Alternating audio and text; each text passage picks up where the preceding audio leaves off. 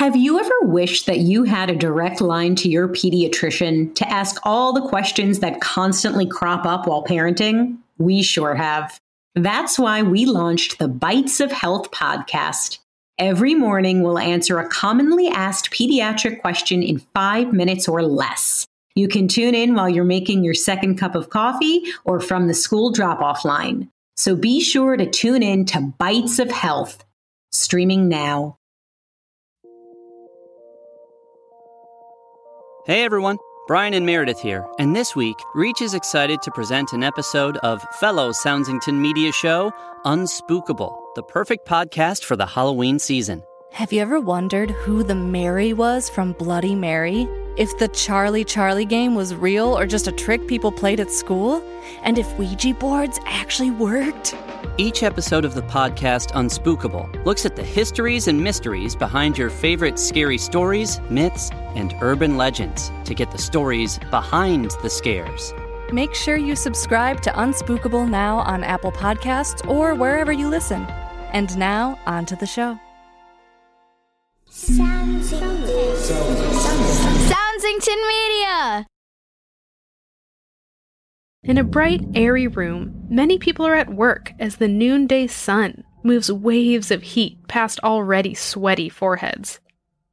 Someone carves, someone paints, someone writes, someone draws. In the next room, kept from the heat in shade and shadow, a body lies wrapped in many layers of fresh linen. The workers, many of them high priests, are close to completing their months-long labor, a funeral like no other. The mummy in the next room will have many things buried with them, to sustain them, to guide them, to protect them, to judge them, and to celebrate them. But this is not a funeral to simply bury the dead person, or for the living to mourn them. No, this is the type of funeral that will make them a god. I'm Elise Parisian, and this is Unspookable.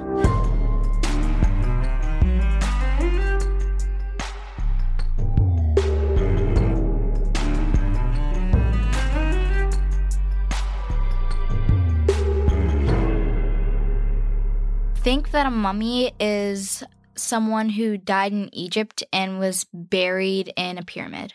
A mummy is a person that has had special treatment, then wrapped in, like, paper, basically.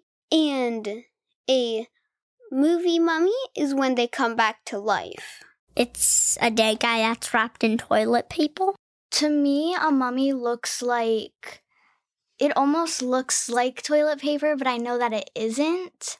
And I know that they're put in some sort of casket thing and buried underground in a pyramid. When I think of ancient Egypt and mummies, I think of King Tut and like shiny gold stuff. It honestly kind of reminds me of like cats because of that gold cat Egypt thing. When I hear the word mummy, I don't just think of, like, mummies that have come back to life. I think of, like, the mummies in pyramids and, like, the Egyptian kings, because they would make the Egyptian kings into mummies because they thought there was an afterlife. Creepy. From ancient Egypt. Another thing that it would remind me of is sand. Pyramids. Oh, and the desert. What's your take on mummies? Are they scary? Weird? Creepy? Kinda cool? What does your imagination conjure up with the word mummy? For some of us, we might picture a person wrapped in a full roll of toilet paper, with only their eyes peeking out while they bound down the street with a trick-or-treat pumpkin in hand. Maybe we picture a figure with their arms outstretched, stumbling through the desert sand with dirty bandages dragging behind them. Or maybe we picture a dark tomb with a body safely wrapped and enclosed in a glittering sarcophagus. There are many associations we have with mummies, and it's no secret that a lot of these images come from hundreds of years of modern fascination with the world of ancient Egypt. The ancient Egyptians practiced mummification as part of their religious burial customs. Egypt, located in the northeast corner of the continent of Africa, experiences almost no measurable rainfall. It is likely that some of the earliest mummification of buried bodies was accidental. Dry sand and air preserved people buried in desert graves. Many scholars believe that Egyptians began to purposefully mummify their dead around 2600 BC, during what is known as the 4th and 5th dynasties of ancient Egypt. For the next 2,000 years, the process was developed and refined, with the quality and technique of the mummification dependent on the social status and wealth of the person being buried. In general, mummifying a body for burial took about 70 days.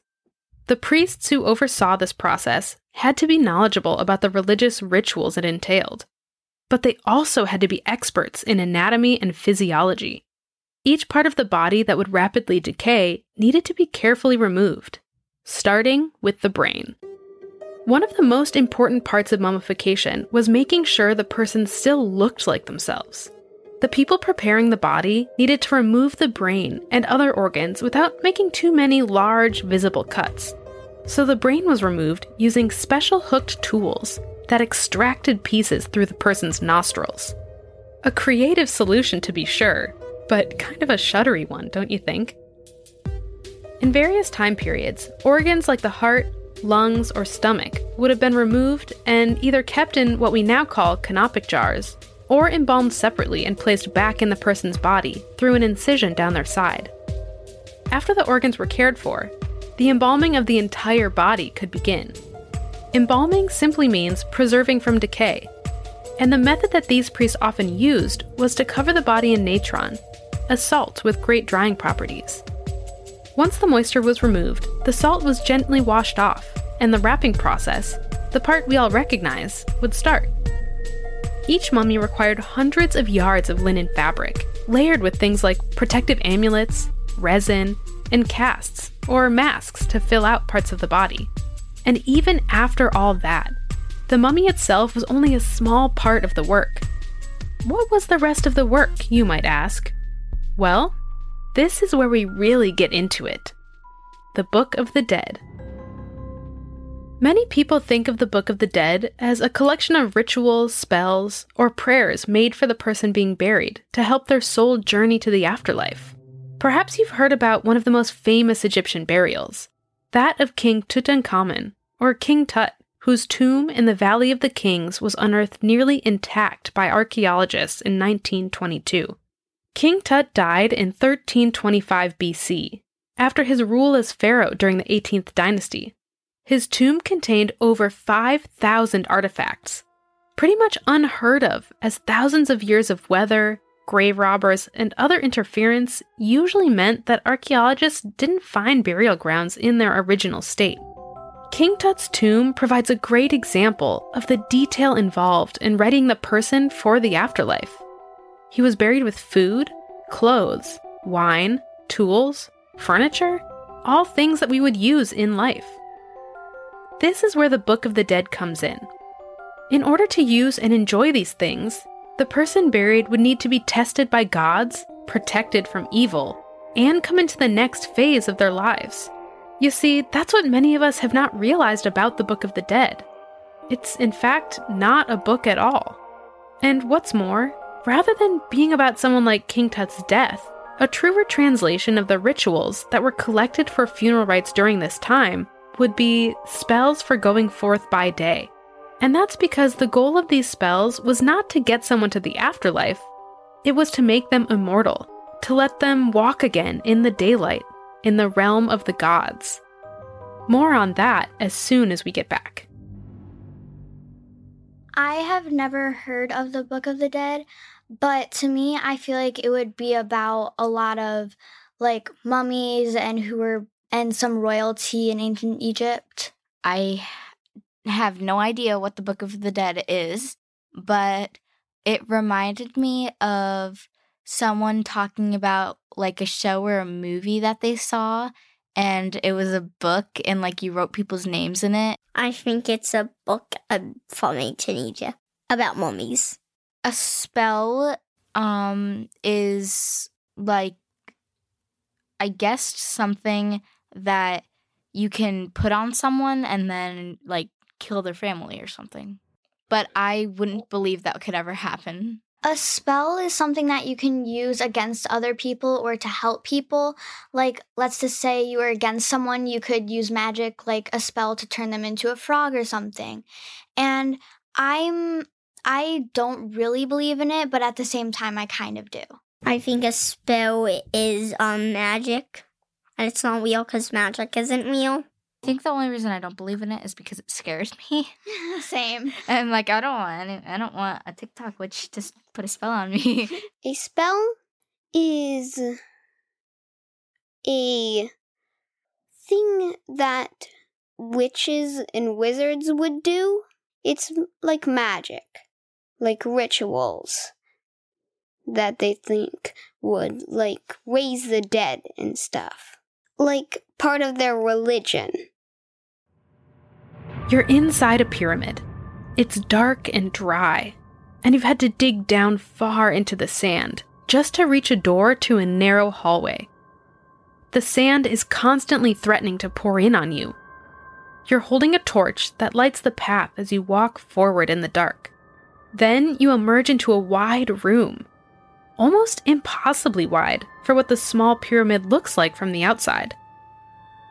You hold up the torch to the wall that stretches up many feet above you into the darkness, and every single inch of it is covered in writing.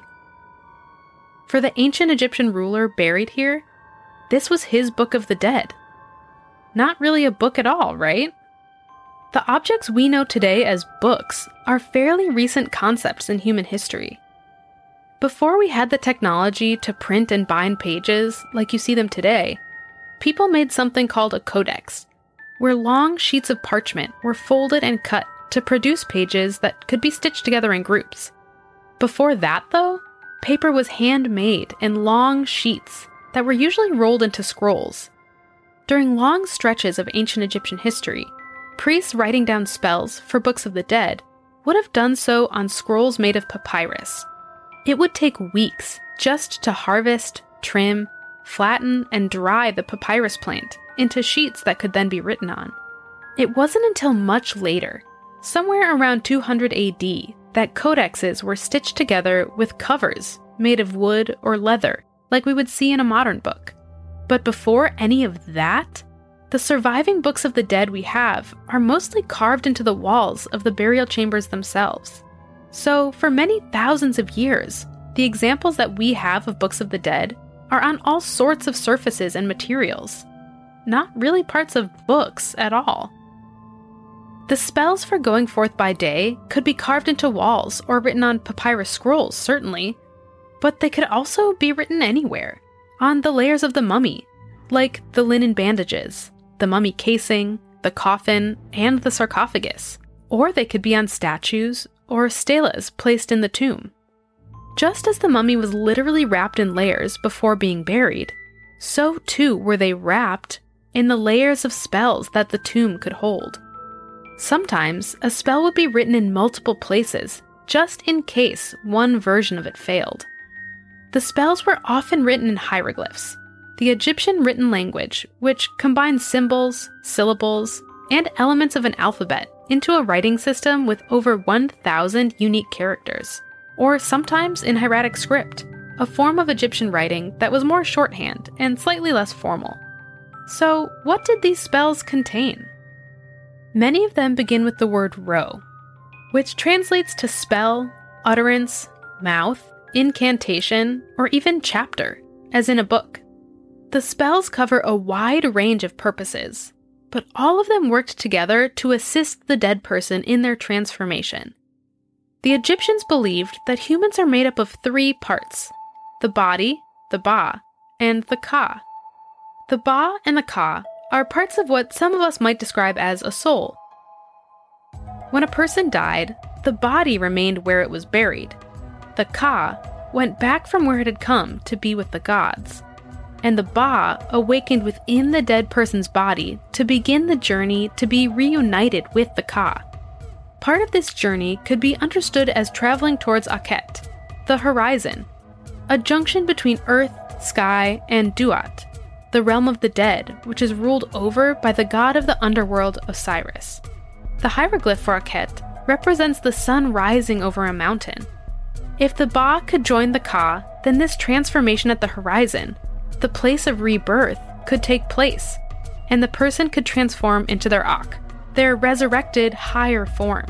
But the ability of the Ba to reunite with the Ka depended on the strength of the spells and the precision of the funerary rites observed. Some scholars have pointed out that the way we might title these collections to understand what they would have meant to the ancient Egyptians would be something like Spells of Transfiguration. Transfiguration meaning a complete transformation of form or appearance into a more beautiful or spiritual state. To the Egyptians, only the body was dead. The rest of the person was transforming into the next life. However, if the spells did not work, then the person would become Mutu, truly dead and unable to transform. Because the earliest examples are written into the walls of pyramids, these versions of Book of the Dead spells have come to be known as the pyramid texts.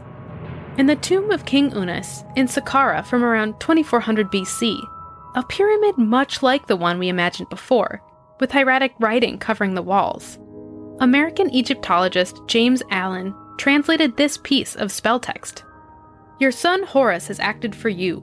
The great ones will shake, having seen the knife in your arm as you emerge from the duat. Greetings, experienced one. Jeb has created you. The Ennead has given you birth. Horus has become content about his father. Atum has become content about his years. The eastern and western gods have become content about the great thing that has happened in his embrace, the god's birth. It is Unas. Unas see. It is Unas. Unas look. It is Unas here. It is Unas. Unas exist. It is Unas. Unas raise yourself from your side." Here, the spell references Horus, god of kingship and the sky, as well as Jeb, god of the earth, and Atum, a god of creation and possibility, the first god in the oldest Egyptian belief systems. The Ennead is a reference to a collection of 9 gods that include Jeb, Atum, and the other most important deities. At times, the buried king is even identified as Osiris Unas, pointing to the idea that should the spells work, the king could, in a way, become this god. The pyramid texts of the Old Kingdom eventually led to what are known as the coffin texts in Egypt's Middle Kingdom years, around 2050 to 1710 BC. During this time, examples of Book of the Dead spells were found carved into or written directly on the coffins that mummies were placed in. Though in many cases, archaeologists have found the coffins of kings and other high-ranking officials to be the best preserved, writing onto coffins meant that even people who couldn't afford pyramids or other burial chambers have records of their spells last for thousands of years. Many of the coffin texts emphasize the relationship of the deceased to the underground realm of Osiris, hoping to prevent the person from dying a second death, falling prey to the many traps and threats lurking there. In one text, the sun god Ra says, "Hail in peace! I repeat to you the good deeds which my own heart did for me from within the serpent coil, in order to silence strife. I made the 4 winds that every man might breathe in his time. I made the great inundation that the humble might benefit by it like the great. I made every man like his fellow, and I did not command that they do wrong. It is their hearts which disobey what I have said. I have created the gods from my sweat, and the people from the tears of my eye." The deceased then replies, "I shall sail rightly in my bark. I am lord of eternity in the crossing of the sky. I am not afraid in my limbs, for Hu and Hike overthrow for me that evil being. I shall see light land, I shall dwell in it. Make way for me, that I may see Nun and Amun. For I am that Ak who passes by the guards. I am equipped and effective in opening this portal. As for any person who knows this spell, he will be like Re in the eastern sky, like Osiris in the netherworld. He will go down to the circle of fire without the flame touching him ever." So in this way, the spell is kind of like a script for a performance. The person trying to gain transformation for their new life must have this text ready wherever they are buried to perform the rituals correctly. It is important to note that the coffin texts and the pyramid texts aren't necessarily completely different versions of Book of the Dead spells. They're more like representations of different ways of communicating them that seem to have been more popular during their respective time periods. There are thousands of unique spells from the pyramid, coffin, and later codex and scroll texts. You might think of many of all the unique versions like you would a recipe for chicken noodle soup or chocolate chip cookies. Many of us can recognize what those foods are, but the way that I make them could be very different from the way you or your Aunt Millie make them. There could be thousands of slightly different chocolate chip cookie recipes in the world that still accomplish close to the same thing. So too with these spells. The same ritual could be written a little differently for each person. Some of the rituals might be more familiar to those of us who have heard about Egyptian beliefs. Things like the opening of the mouth and the weighing of the heart. But have you ever heard of the spells that, say, stop you from walking upside down in the afterlife, prevent you from being eaten by snakes, or even help you cross a burning lake guarded by 4 potentially evil baboons? That's coming up next. Places I've heard of mummies is like in Hotel Transylvania, so in movies. I see them often in video games that I play. Like one year I was playing Minecraft. They don't have it anymore, but around Halloween time they used to have mummies. At least that's what I remember. I've seen a movie with a mummy in it, and the movie's called Monster Squad, and the classic Universal Mummy series. During Halloween, that's when I mostly hear of mummies, and last year for a Halloween party in my class, they wrapped people up in toilet paper, and we wrapped our teacher up in layers and layers of toilet paper to try and make her look like a mummy, and then we put a bunch of dirt on her to make it kind of look like decaying wraps. Let's say you're a noble person, or even a priest living during the beginning of the New Kingdom in ancient Egypt, around 1550 to 50 BC. This is the time that these spells started to actually take on a more book-like form, in codexes or on rolls of papyrus. Archaeological discoveries from this time are what gave the spells the name Book of the Dead in the first place, as they tend to have more order and structure, though they can vary widely.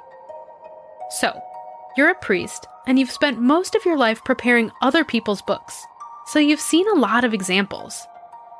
Every day you go to the spell library to do your research in order to make even better, more powerful versions of the spells that people ask you to make for their burials. Knowing everything you know, what would you choose for your own book? What would be the most important thing? Making sure your senses worked? Or that wild animals couldn't disturb your grave? Or that you would know how to eat? Or even, yes, go to the bathroom in the next life? One of the most common parts of the Book of the Dead is known as the opening of the mouth ceremony. Part of a larger group of spells that preserved and protected the body, the opening of the mouth ceremony allowed the person to be able to eat, drink, and speak again. One translation goes like this: "My mouth is opened by Ptah. My mouth's bonds are loosed by my city god. Tot has come fully equipped with spells. He looses the bonds of Seth from my mouth. Atum has given me hands. They are placed as guardians. My mouth is given to me. My mouth is opened by Ptah, with that chisel of metal with which he opened the mouth of the gods. I am Sekhmet Wadjet, who dwells in the west of heaven. I am Sait, among the souls of On." In the ceremonial part of this spell, a priest would use a metal adze, a tool that could open the mouth, and sometimes the leg of an animal, like a calf, would be held to the mouth painted on the coffin. Just the opening of the mouth part of the process could contain over 70 different parts. In the weighing of the heart, the dead person would present their bad deeds, or hopefully lack thereof, to a panel of some 42 judges, and have to address them all by name. Then their heart would be weighed on a scale against the feather of Ma'at, a representation of truth, balance, and order. If the heart was equal to the feather, the dead person could proceed to the next test. But if it was heavier, the person's heart would be eaten by Amit, a demon goddess made of part crocodile, part lion, and part hippopotamus. and the dead person's ba would be dead forever. If the whole eating of the heart problem isn't enough, a further judgment ritual said that the deceased would approach a lake of fire, guarded by 4 baboons. If the baboons deemed them evil, they would be burned. But if they passed, they would receive nourishment for the rest of their journey. And baboons weren't even the only creepy creatures involved. There are spells to protect from crocodiles, from the Apshe, a god of insects, and there are at least 5 different spells to protect against snakes, including singing snakes. O Rerek, snake, take yourself off, for Jeb protects me. Get up, for you have eaten a mouse, which Ra detests, and you have chewed the bones of a putrid cat. Essentially, anything you could meet in this life, you might also meet in the next. The more preparation, the more likely you would arrive intact and ready to walk into the light. We've said it before on Unspookable, and we'll probably say it again. Death is complicated. It's confusing and mysterious, and sometimes it makes us anxious. It is also, of course, spooky, which is why we talk about it so much on this show. Although we share lots of qualities, human beings experience our own humanity, our own lives, very differently. And that, in turn, gives us different understandings of what death is. These ideas may be connected to our religion, our family, our spirituality, our research, or any number of other things. Just as each person should get to decide how to lead their life, they also should get to decide what it will mean for them to no longer be alive, or in some cases, what the next stage of living, not on this earth, will look like. That's what the ancient Egyptians were doing. Where many of us might think of life and death as opposites, or might think of our experience right now as life, which could be followed by an afterlife of some kind, the Egyptians seem to have been thinking about it more like, well, I have this life now, but then if I prepare correctly, I get to level up. I get a more expansive, immortal life. Of course, a ruler like King Tut, who could spend lots of money on that preparation, and almost certainly had enslaved people building his tomb, probably had a much easier time getting things ready. For every one tomb like King Tut's, there were thousands upon thousands of regular people whose versions of these funerary spells have been lost to time. Perhaps because they were written on materials that decayed long ago, or perhaps because they were only able to be spoken. Who knows what could have been contained in the burial sites of 5,000 years ago, the ones we will never get to see? What ritual, what magic, what fearful, dangerous, or amazing powers? In one of the spells for which these collections are named, a spell for going forth by day, the deceased must say, "May I have power in my heart, may I have power in my arms, may I have power in my legs, may I have power in my mouth. May I have power over invocation offerings, may I have power over water, air, streams, and lands." And then, if everything is done properly, that is the power they will be granted as they walk into their transformed life. Isn't that, in some ways, what all humans are after? The power to decide our own fate? In this life, or the next, if that's something we believe in? It might seem confusing to some of us that the ancient Egyptians could spend great amounts of time in this life preparing for another life. Didn't they know they could be focusing on the life they were living right then? But that's what's so spooky, isn't it? That's what we can never tell. Maybe the life we are in right now is impossibly short compared to what's waiting for us on the other side of the desert horizon. Thanks for listening to Unspookable. I'm your host, Elise Parisian. This episode was written by Eleanor Riley Condon, produced and edited by Nate Dufort. Our theme song and additional music composed by Jesse Case. Our logo was created by Natalie Kewen. Special thanks this week to our guests Desmond, Blythe, and Al. If you enjoy the show, make sure to tell your friends. You can leave us a rating and review in your podcast player of choice, or share an episode on social media. Speaking of social media, you can find Unspookable on Twitter and Instagram. Follow us for a peek behind the scenes and for updates on the show. Unspookable is a production of Soundsington Media. committed to making quality programming for young audiences and the young at heart. For more information on our shows and the people behind them, go to www.soundsingtonmedia.com.